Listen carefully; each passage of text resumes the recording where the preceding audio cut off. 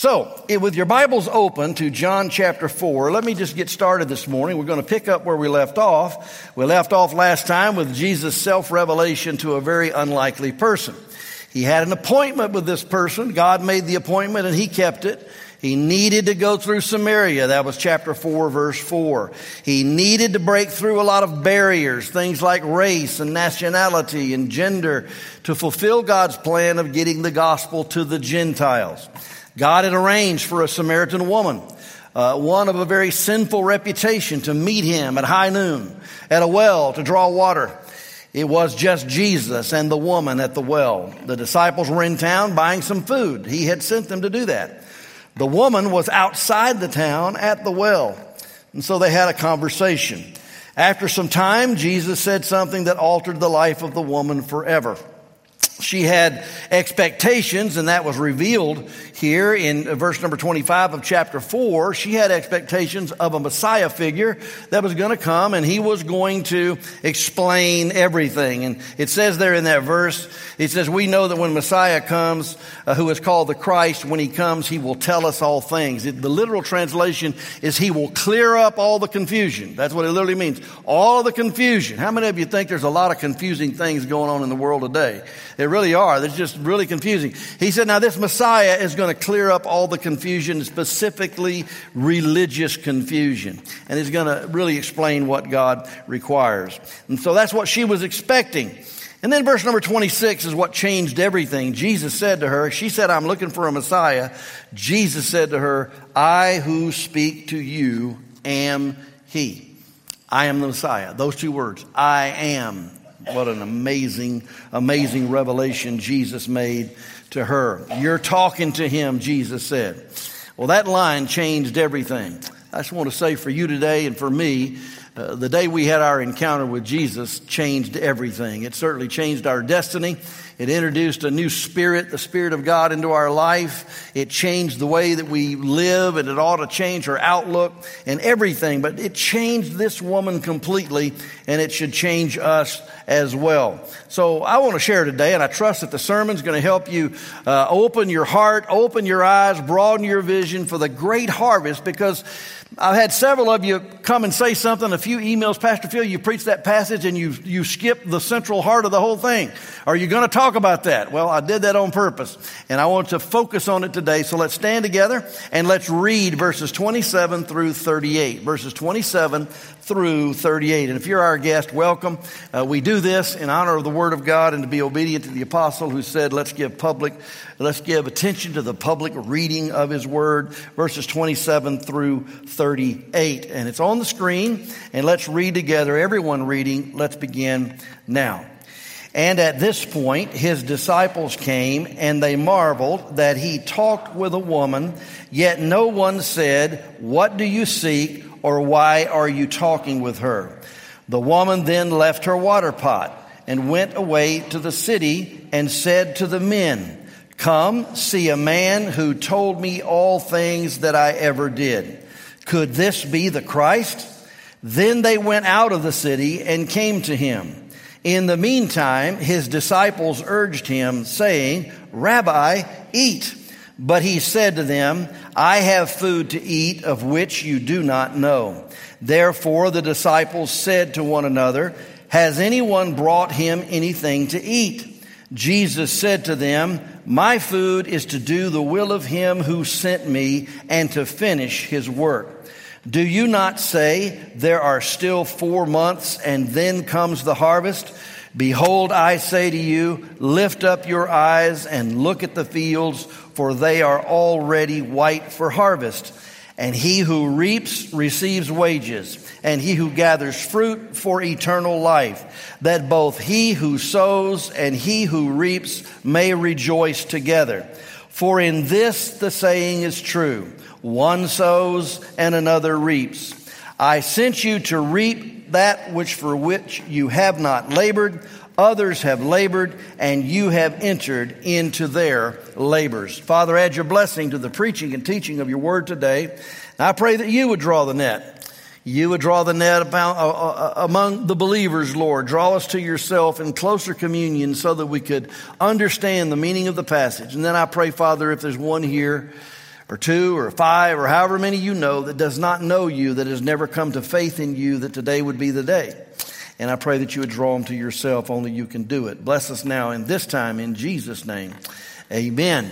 You can be seated. Now I pray that what I share with you today will be a great encouragement to you to open your heart, open your eyes. I certainly need what is the admonition of this passage of Scripture. To rehearse quickly what we said last time, and I really can't jump into verse number 27 without a just sort of a summary of the first part. If we look at it this way, we would see that we're, first of all, look at Christ's ministry in verse number 4. And the statement was made in verse 4 that he needed to go through Samaria. Yes, he did. He had an appointment. He needed to go through Samaria to meet the woman. But he also needed to open the hearts and eyes of the harvest of souls in need of reaping for eternity.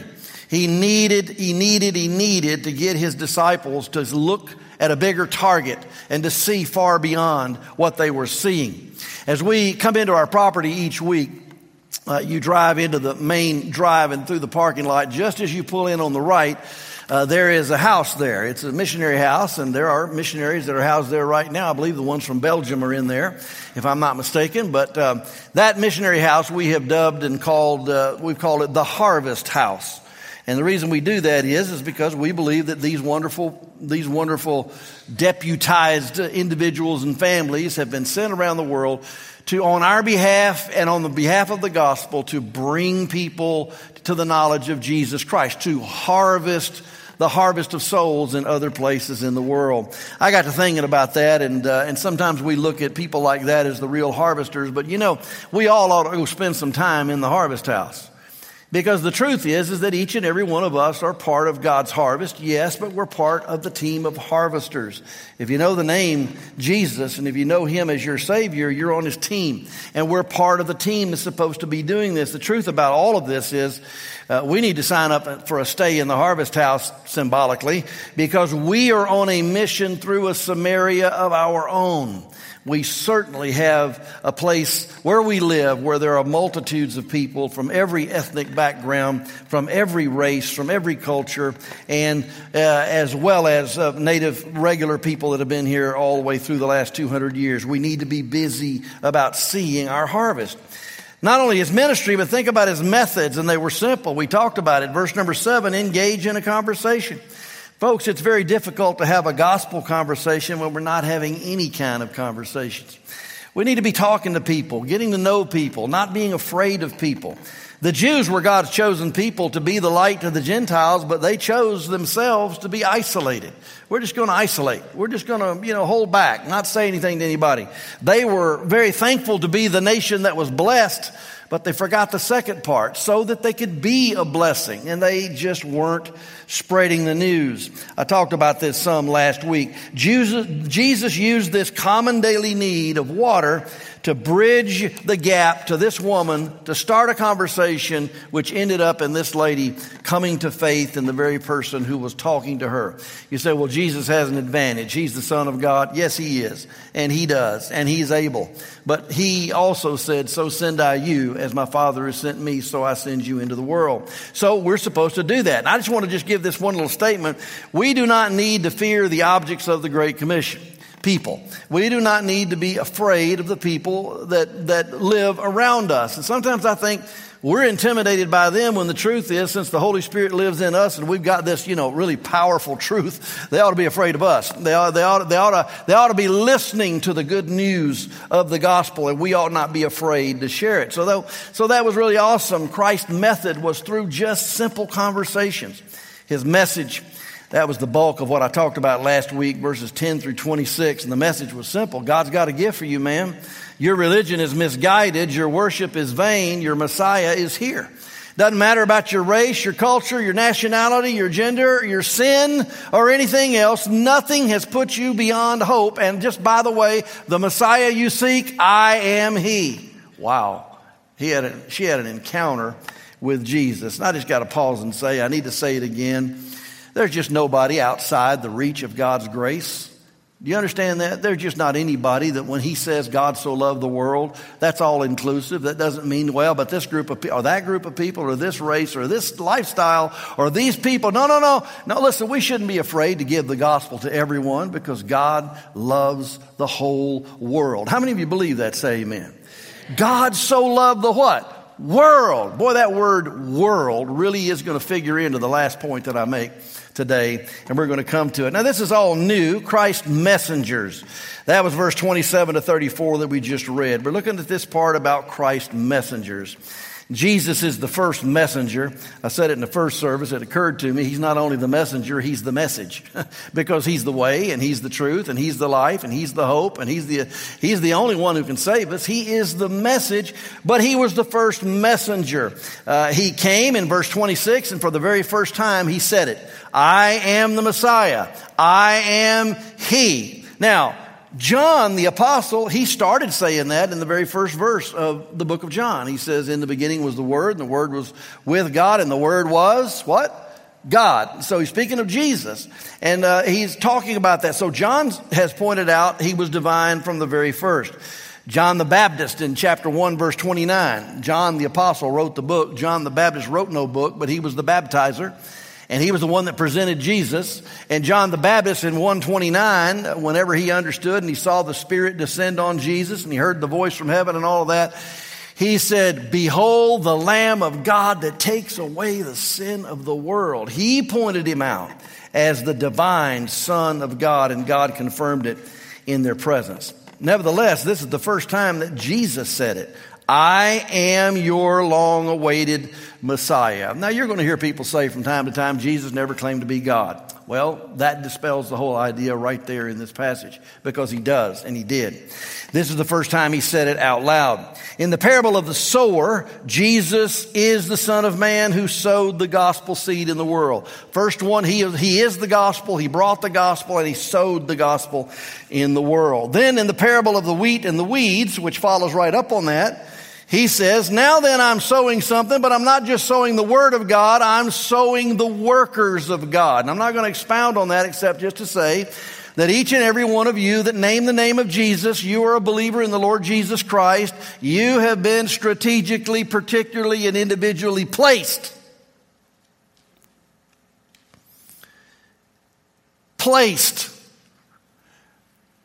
There's no such thing as accidental and happenstance and, it happened like, no. God knows who you are. He equipped you the way you are. He knows where you are, and we need to lift our eyes because where we are is where we're supposed to be. Who you are is who you're supposed to be. It's so very important for us to understand that. The seeds in the parable of the wheat and the weeds were not just more gospel, but the sons of the kingdom, the believers with the gospel, and he planted them. But some of the messengers were confused. Look at verse 27. At this point, and I'm going to make a big deal out of that phrase in a minute. At this point, his disciples came and they marveled that he talked with a woman, yet no one said, what do you seek, or why are you talking with her?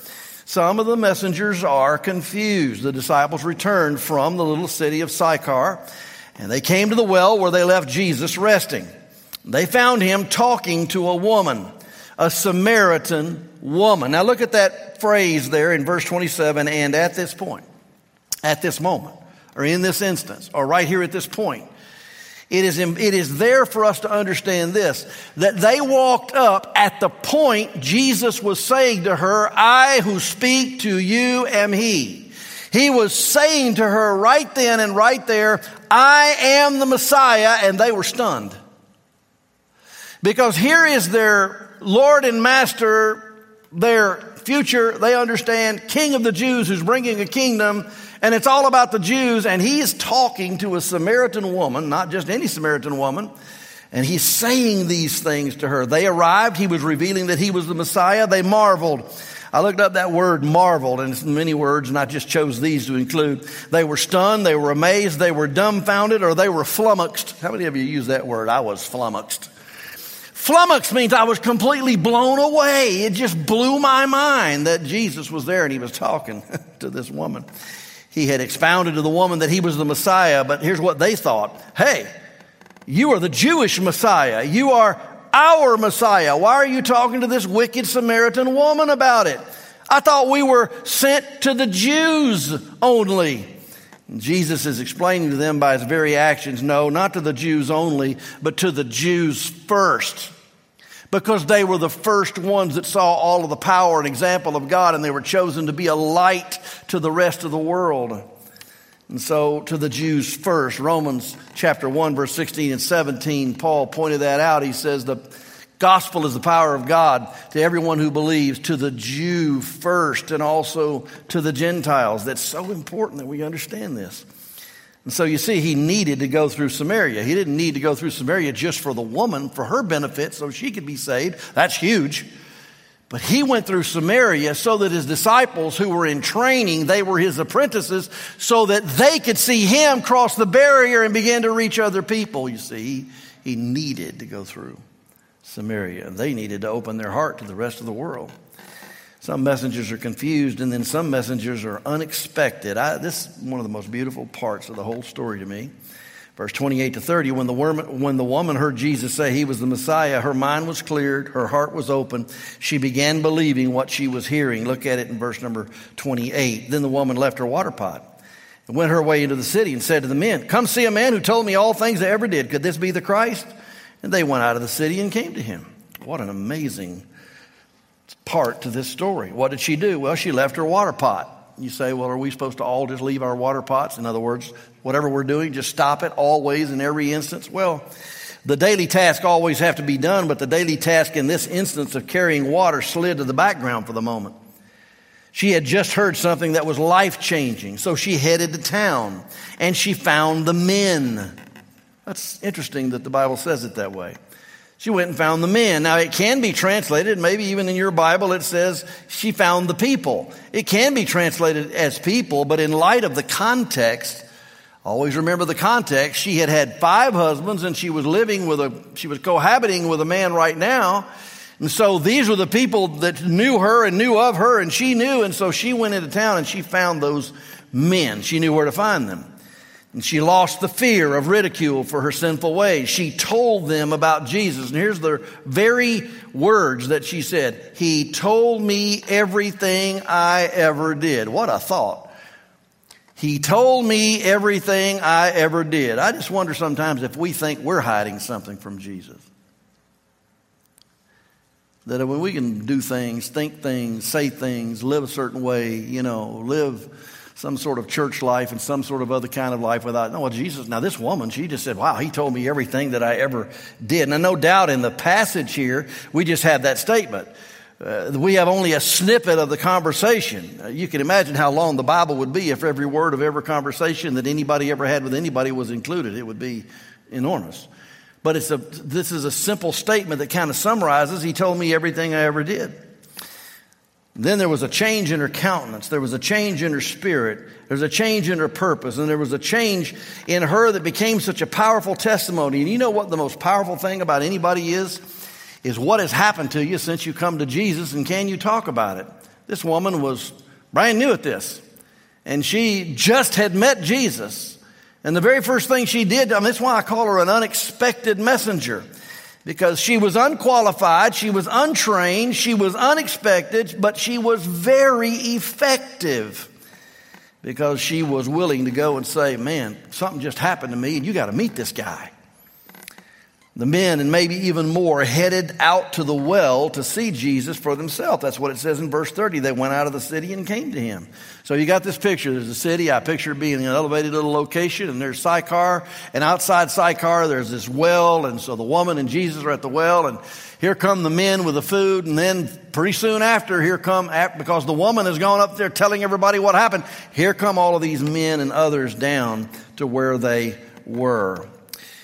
And so it's interesting that she gave her testimony, and her testimony was essential, but they had to have their own encounter with Jesus.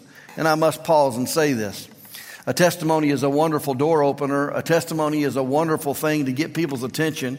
If testimonies didn't work, then the advertising business would not be in business. It works. And so you give a testimony, but the testimony is not enough to bring you to salvation. You see, they had to come themselves to talk to Jesus. Can I put it this way? You cannot borrow faith. Parents, you can't bequeath your faith to your children. You can train them in the faith, you can teach them, you can lead them in the way they should go. But your children, they've got to own it. It's got to be their faith. The faith of their fathers has got to become their own faith. They have to have faith in Jesus himself. And this lady gave a wonderful testimony, but they needed to go have an encounter with Jesus himself. Everybody needs a personal encounter with Jesus. Amen? Is that not true? Everybody needs to come to faith in Jesus. You can't borrow faith. You can't give it away. You can demonstrate it and you can speak about it. Some messengers are a little bit something else. Some messengers are distracted. They're distracted. Look at verse number 31. In the meantime, his disciples urged him, saying, Rabbi, eat. But he said to them, I have food to eat of which you do not know. They were flummoxed again.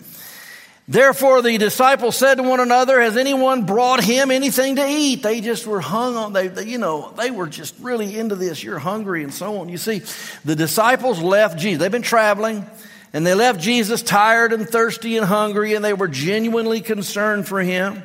They went to town to buy food, and now they were sitting around. They were sitting around and they were eating, and they were urging him to eat. But he just wasn't eating. He was, I don't know, had a far off look in his eyes, or he was looking up toward the town, and there were some people coming, and they just couldn't get him to eat anything. And his retort to them was, I have food to eat of which you don't know anything. So he's going to explain something here. It's interesting to me that they went to town and shared nothing about Jesus, but the woman, after she met Jesus, she went to town and she could not quit talking about Jesus. That's awesome.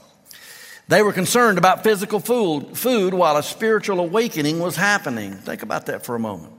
You say, well, aren't we supposed to worry about physical food? Yes. Worry about working? Yes. Worry about paying our bills and keeping the lights on? Yes, we got to do all those things. But sometimes when God is doing something and there's a spiritual awakening, some things have got to fade in the background. Jesus said he had food that they didn't know about. That's verse 32. They wondered who brought him anything. Verse number 33.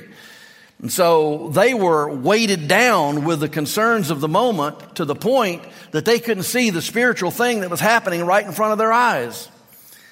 And so it's easy to be weighted down with the many things like Martha. You remember Martha, Mary and Martha. Jesus was there and he was in the house, and it was time for him to sit down and teach. And Martha, she just couldn't quit cleaning and fixing and preparing. She just couldn't do it. And because, it was on the forefront, and I know she wanted to serve, but there comes a time when serving needs to take second place and just listening takes over. Well, in this case, these disciples were so concerned about the physical aspects of things that they could not even see what Jesus was teaching them, showing them, and what was happening right in their midst. The question I have to ask for all of us, is there a time for us to witness to a friend? Is there a time for us to help a disciple, a new believer from initial faith to spiritual maturity?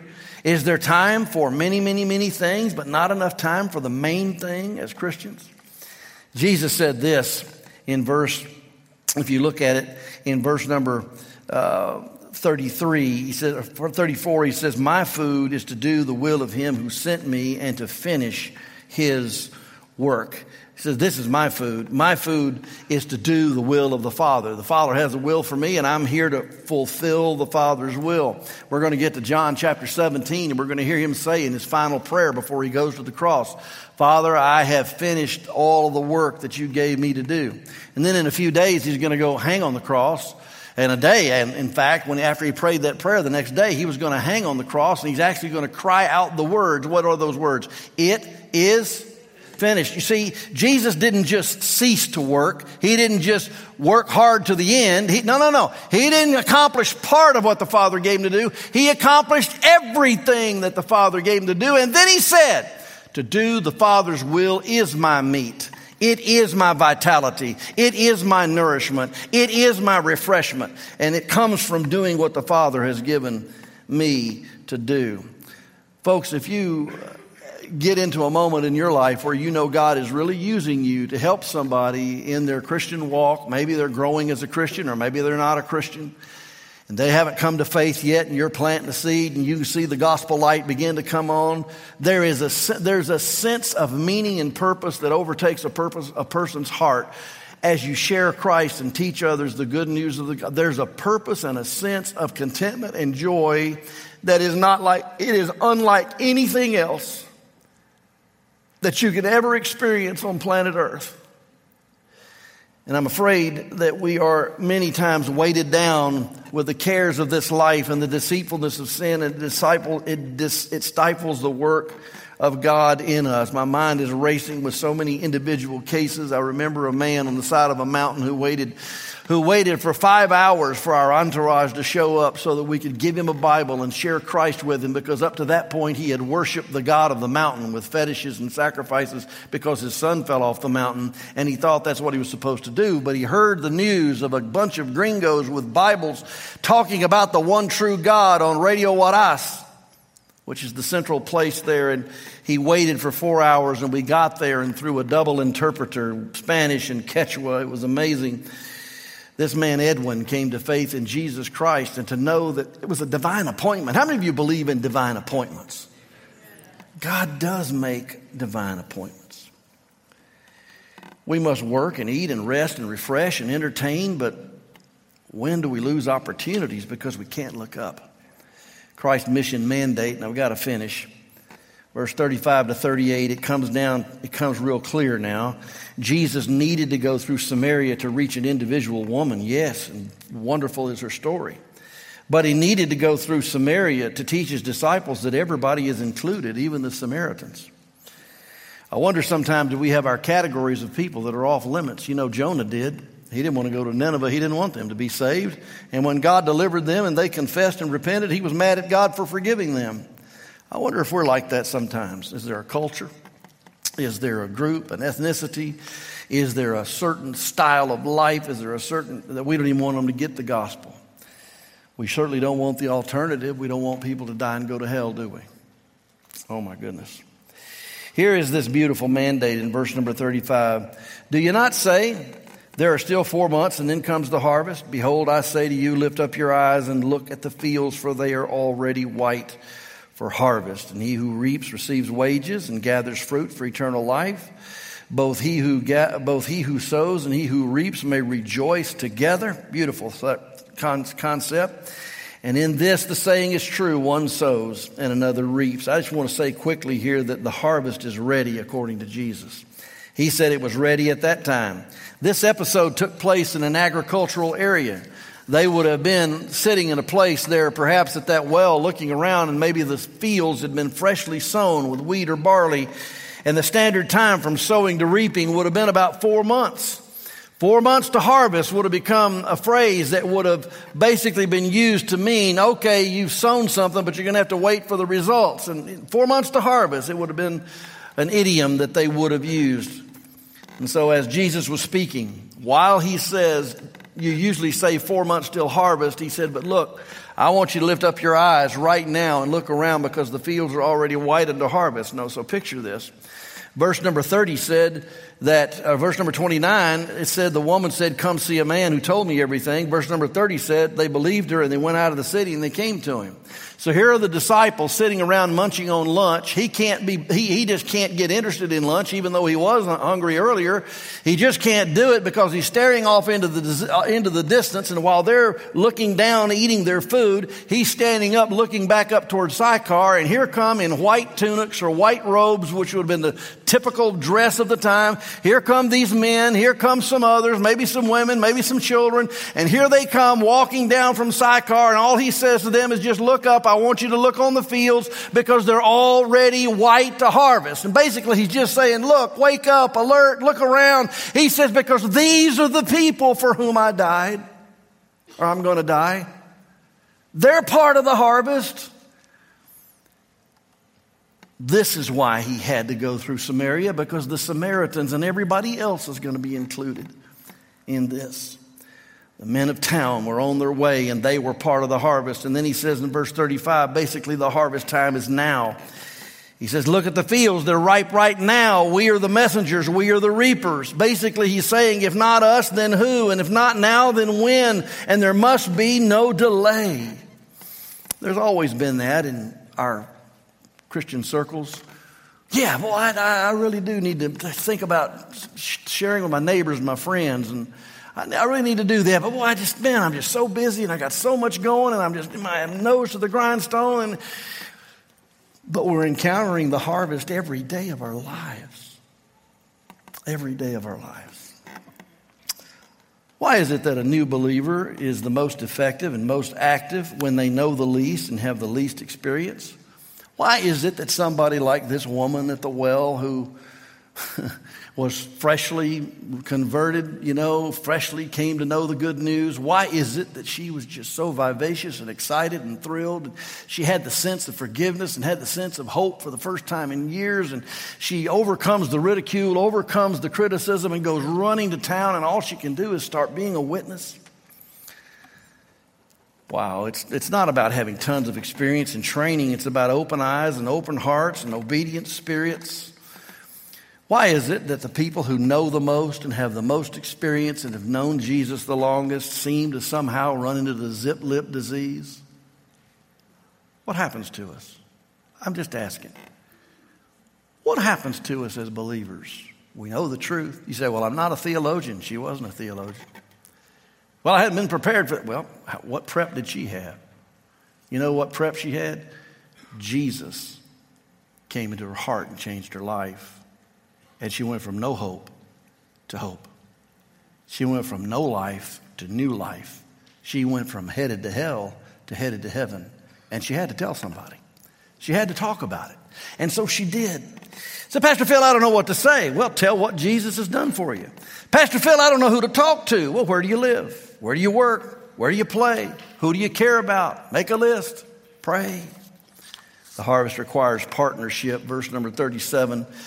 In this, the saying is true, one sows and another reaps. I sent you to reap for that which you did not labor, and others have labored, and you have entered into their labors. Rarely is one person the sole person involved, from sowing to reaping, from planting a gospel seed to reaping a spiritual harvest. Paul talked about the same thing in 1 Corinthians. He said, I planted, Apollos watered, and God gave the increase. Neither he who plants is anything or he who waters. We got to stop keeping records. Stop putting notches in our belt. Stop thinking I did this or I did that, because it's only God who gives the increase. We need to collaborate, work together. He who plants and he who waters are one, and each will receive his own reward according to his own labor, for we are God's fellow workers. Isn't that beautiful? You know, you've got a boss, but I've got a king. We do. You've got somebody that you have to report to, but you also have somebody that you're co-laboring together with. You know who we're working together with whenever we spread the good news, pray with someone, try to be a blessing. And you know who we're working together with? We're working together with God. We are God's co-workers. I don't know about you, but just knowing that I'm working together with God means I can never fail. Do you know you can never fail? The only poor witness is no witness. The only poor testimony is no testimony. The only poor job of seeking to evangelize is no effort at all. It'd be better to try and make a mistake and speak the name of Jesus than not try at all. Oh, this is so beautiful in this passage. Ultimately, we're working together. You know, the prophets labored in that area in the Old Testament, Elijah, Elisha, and many others. And then in the New Testament, John baptized at Anan near Salem, according to chapter 3. Well, this is only just a stone's throw from where this well is. And so many of these Samaritans may have heard about or even heard John, but being Samaritans, they thought it was only for the Jews. Folks, this is so very important that it's for everyone. People can never be harvested for the kingdom if the seed has not been planted. Like good farmers, and we understand this, we got to prepare the soil, plant the seed, water the seed, and wait and expect a harvest. But the truth is, somebody else may reap the harvest. It is very, very infrequent that the same person who first planted the gospel seed is also the person who's able to see them come to faith in Jesus. But we need to work together. We need to understand that it's God that's doing the work. And let me just say this here at this point, that I really believe sometimes that a spirit of competition grows between individuals and churches. And I want to say that the spirit of competition between gospel preaching churches is a detriment to gospel mission. Folks, we are not in competition with other churches that preach the gospel. We are laboring together for the glory of God with other churches that preach the gospel. We're on the same team. We're preaching the same gospel. We have the same purpose in mind. This is so beautiful. Mark chapter 9, the verse there says, "For he who is not against us is on our side." The guy got to finish. The harvest is rewarding. We're gathering wages, gathering reward. I don't like that. That sounds mercenary. I'm just reading the Bible, the ink on white paper. I'm just telling you, God says it over and over that He's laying up crowns, He's laying up rewards, He's laying up wages. He's doing it for us as we serve Him. I want to just say to you, never diminish and never dismiss any effort that you make. Never think, well, whatever I can do is just going to be so small. Never do that. If you pray with someone, you care about someone, you reach out to someone, you give a gospel tract to someone, you try to share the gospel with someone, you try to be there for somebody, well, it just really doesn't amount to anything. Listen, never diminish, never dismiss. You have no idea what God can do with what you are doing because it's God that does it, not you. I don't think the little lad who had the lunch with the 5 fish or the 2 fish and the 5 barley loaves thought he could do much either. It's so important. Never diminish it. The harvest is rewarding. The harvest reveals tremendous, tremendous results. Verses 39 to 42, I won't read all of them, but I just have to wonder. It talks about the woman and her testimony. It says in verse 39, many believed because of her testimony. Then in verse number 41, it said many more believed because they actually went and met Jesus. She pointed them to Jesus. They heard Him and then they believed. I just got to say it today that many continue to believe because of this woman's account, because of what happened to her. We're reading it today, and maybe you're here today and you're saying, well, I'm hearing that. And she said that He told her that He was the Messiah, and it changed her life from that moment on. Well, I'm here to tell you today, if you don't know Jesus as your Savior, He loves you. It doesn't matter where you came from or what you've done or what your sin is or what. It doesn't matter anything about that because Jesus came to die for the sins of the whole world. I can't help but read this verse. Look at verse number 42. 42 says, they, speaking of these men and women who came out, they said to the woman, now we believe not because of what you said, for we ourselves have heard Him, and we know that this is indeed the Christ. Look at these words, the Savior of the world. He's the Savior. Who's saying that? Not Jews. This time it's the Gentiles. Well, now we get it. Now we believe it. He's included us. Jesus included me. That's what these people are saying. Yes, He included me. And I'm just here to tell you today that He includes you too. No matter what you've done, where you've been, what your background is, what your religion is, what your mistakes are, doesn't matter how religious you've been or irreligious you've been, I'm here to tell you that the gospel, Jesus Christ, is the Savior of the whole world. He'll save you today if you'll call on Him to be your Savior. There's not a message I could give you more important than this one. If you die without Christ, you're going to an eternity that you do not want to face. But if you come to faith in Christ, new life begins today. And it'll change you for today, and it'll be secured for eternity.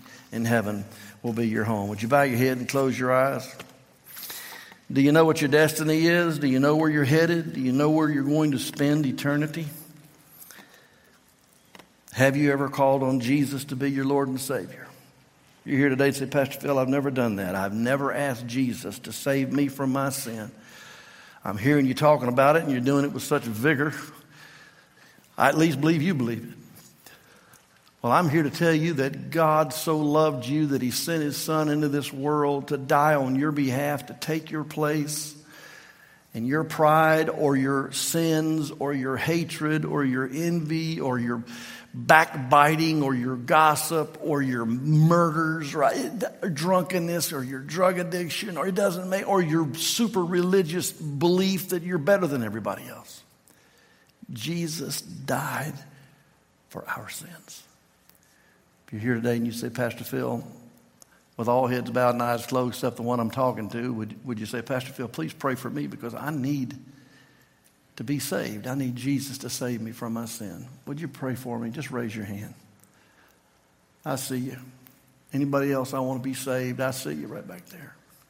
I need Jesus to save me. Is there anybody else? There's another hand over there. I see you. I want to be saved. I want Jesus to come. I want to be his. I want hope. I want what this woman got. She received forgiveness, and that's what I want. Anybody else? Just raise your hand. Heads are bowed and eyes are closed. You raised your hand. I want to ask you to do two things. One, I want to ask you to call on Jesus even now, right where you are, and ask Jesus to save you from your sin. Do it like this, in your heart. God, I know you're there because you're talking to me, and I'm convicted. I'm a sinner, and I know it. I'm separated, and I'm helpless. I believe you, this message, that you are the Messiah, Jesus, that you came, that you died for me. I believe this. I believe you were buried, and I believe on the third day you rose again for me. And you're offering me life, and I'm asking for it. Forgive me, save me, give me life. Let me follow you. Thank you, Jesus, for saving me. In Jesus' name. Heads are bowed, eyes are closed. Nobody's moving yet. If somebody'd say, Pastor Phil, I just did that. I just want you to pray for me. I'm not going to make you do anything. You say, I just did that. I called on Jesus, and I asked him, and I meant it. I meant it with all my heart. I called on him. Would you just raise your hand so I can pray for you? I see your hand. I see your hand. I see your hand, ma'am. And I see your hand, sir. And I see your hand. Many. Yes, ma'am. I see your hand. Oh, praise the Lord. Father, thank you for working in our midst. Thank you for drawing people to yourself. And I pray that you give these people wonderful courage. I pray, Father, that they would not hide. And I pray, Father, that you would give them great joy in their hearts for calling on you to be their Savior. And I thank you that you've made this for everybody. Anyone who calls on the name of the Lord will be saved. Now, as we go, Lord, I pray for these. I pray that they'll follow some simple instructions. In Jesus' name, amen.